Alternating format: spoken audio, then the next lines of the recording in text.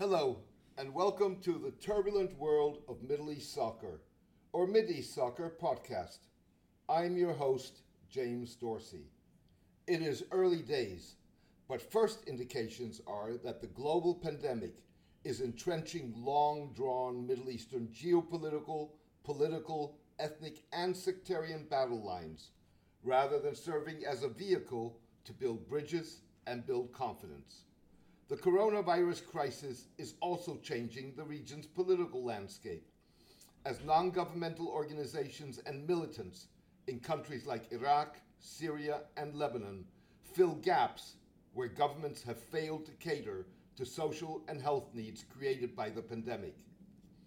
The empowerment of NGOs and militant groups, particularly where they fill a gap without coordinating with government, potentially raises security issues as militants capitalize on their ability to show up the state's lack of capability.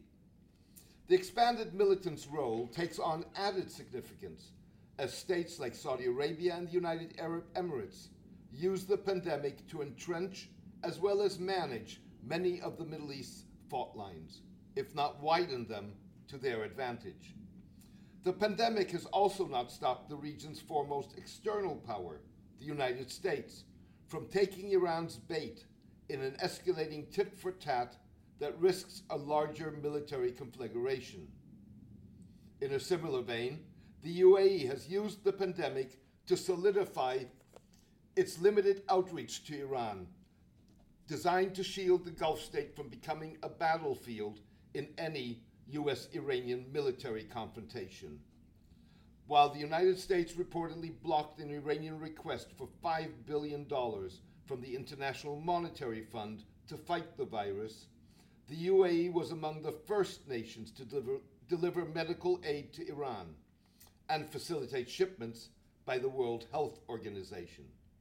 The shipments led to a rare March 15 phone call between UAE Foreign Minister Abdullah bin Zayed bin Sultan Al Nahyan and his Iranian counterpart, Mohammad Javad Zarif.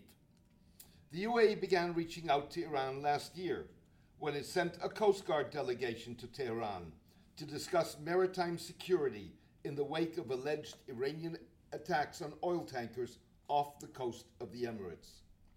The Trump administration remained silent when the UAE last October released $700 million in frozen Iranian assets that ran counter to U.S. efforts to strangle Iran economically with harsh sanctions. The UAE's moves amount to a lowering of the temperature. Officials insist that there will be no real breakthrough in Emirati-Iranian relations as long as Iran supports proxies like Hezbollah in Lebanon, pro-Iranian militias in Iraq, and Houthi rebels in Yemen. UAE Crown Prince Mohammed bin Zayed made that clear when he phoned Syrian President Bashar al-Assad in a bid to drive a wedge between Syria and Iran and complicate Turkish military interventions in Syria as well as Libya. UAE support for Syria and Libyan rebel forces led by Field Marshal Khalifa Haftar spotlight the contradictions in the Emirates' projection of itself as a humanitarian actor. Neither Mr. al-Assad or Mr. Haftar have shied away from targeting hospitals and medical facilities at a time functioning health infrastructure is a priority. In cuddling up to Syria and reaching out to Iran, the UAE and Saudi Arabia may have common goals, even if they pursue them in different ways, that are dictated by the degree of risk they are willing to shoulder. As a result, Saudi Arabia, in contrast to the UAE, has maintained a hard line towards Iran, casting aside opportunities to build bridges by, for example, offering Iran medical aid. Instead, Saudi Arabia appeared to reinforce the divide by accusing Iran of direct responsibility for the spread of the virus. Government-controlled media charged that Iran's allies, Qatar and Turkey, had deliberately mismanaged the crisis. Moreover, the kingdom, backing a U.S. refusal to ease sanctioning of Iran, prevented the non-aligned movement from condemning the Trump administration's hard line at the time of a pandemic. Saudi Arabia's failure to follow in the UAE's footsteps could prove to be costlier than meets the eye. The coronavirus, coupled with the global economic breakdown and the collapse of the oil market, has somewhat leveled the playing field with Iran, with the undermining of the kingdom's ability to manipulate oil prices as well as its diminished financial muscle. Add to that the weakening of Saudi Arabia's claim to leadership of the Islamic world as the custodian of Mecca and Medina, Islam's two holiest cities, as a result of its efforts to combat the pandemic. One has to go way back in history to find a precedent for the kingdom's banning of the Umrah, Islam's minor pilgrimage to Mecca, the likely cancelling of the Hajj, Islam's major pilgrimage that constitutes one of the faith's 5 pillars, and the closing down of mosques to avoid congregational prayer. Just to make things worse, Saudi Arabia has jeopardized its close ties with the United States, with an oil price war against Russia that collapsed oil markets, drove oil prices to rock bottom, and significantly undermined the U.S. shale industry with its 10 million jobs.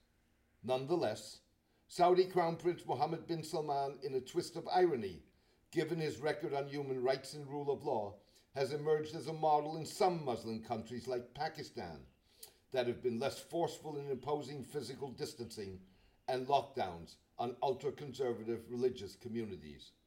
What if this year's Hajj was under Imran Khan rather than Mohammed bin Salman? Would he have waffled there, as indeed he has in Pakistan? Asked Pakistani nuclear scientist, political analyst, and human rights activist Pervez Hudboy, referring to the Pakistani Prime Minister. Saudi Arabia has so far carried the brunt of U.S. criticism, despite the fact that it remains more closely aligned with U.S. policies than the UAE, which to date has succeeded in flying under the radar. That is a remarkable achievement, given that the Emirates backed Saudi Arabia in its debilitating price war by announcing that it too would raise oil production. The strategy has since been put on hold, with an agreement to radically reduce production among members of the Organization of Oil Exporting Countries, OPEC, non-OPEC producers including Russia, and the Group of 20 that brings together the world's largest economies. In the same vein, the UAE's outreach to Syria and Iran runs counter to US policy. The policy contradictions stem from Gulf efforts to ensure that entrenched conflicts do not spiral out of control, particularly as they battle a pandemic and struggle to cope with economic fallout.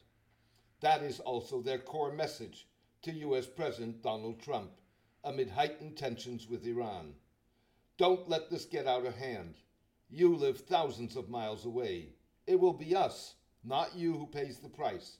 And you won't be there to rush to our defense, said a prominent Saudi. Thank you for joining me today. I hope you enjoyed the podcast. A written version of this podcast is on my blog, The Turbulent World of Middle East Soccer, at mideastsoccer.blogspot.com. Please join me for my next podcast in the coming days. Best wishes, and take care in these trying times.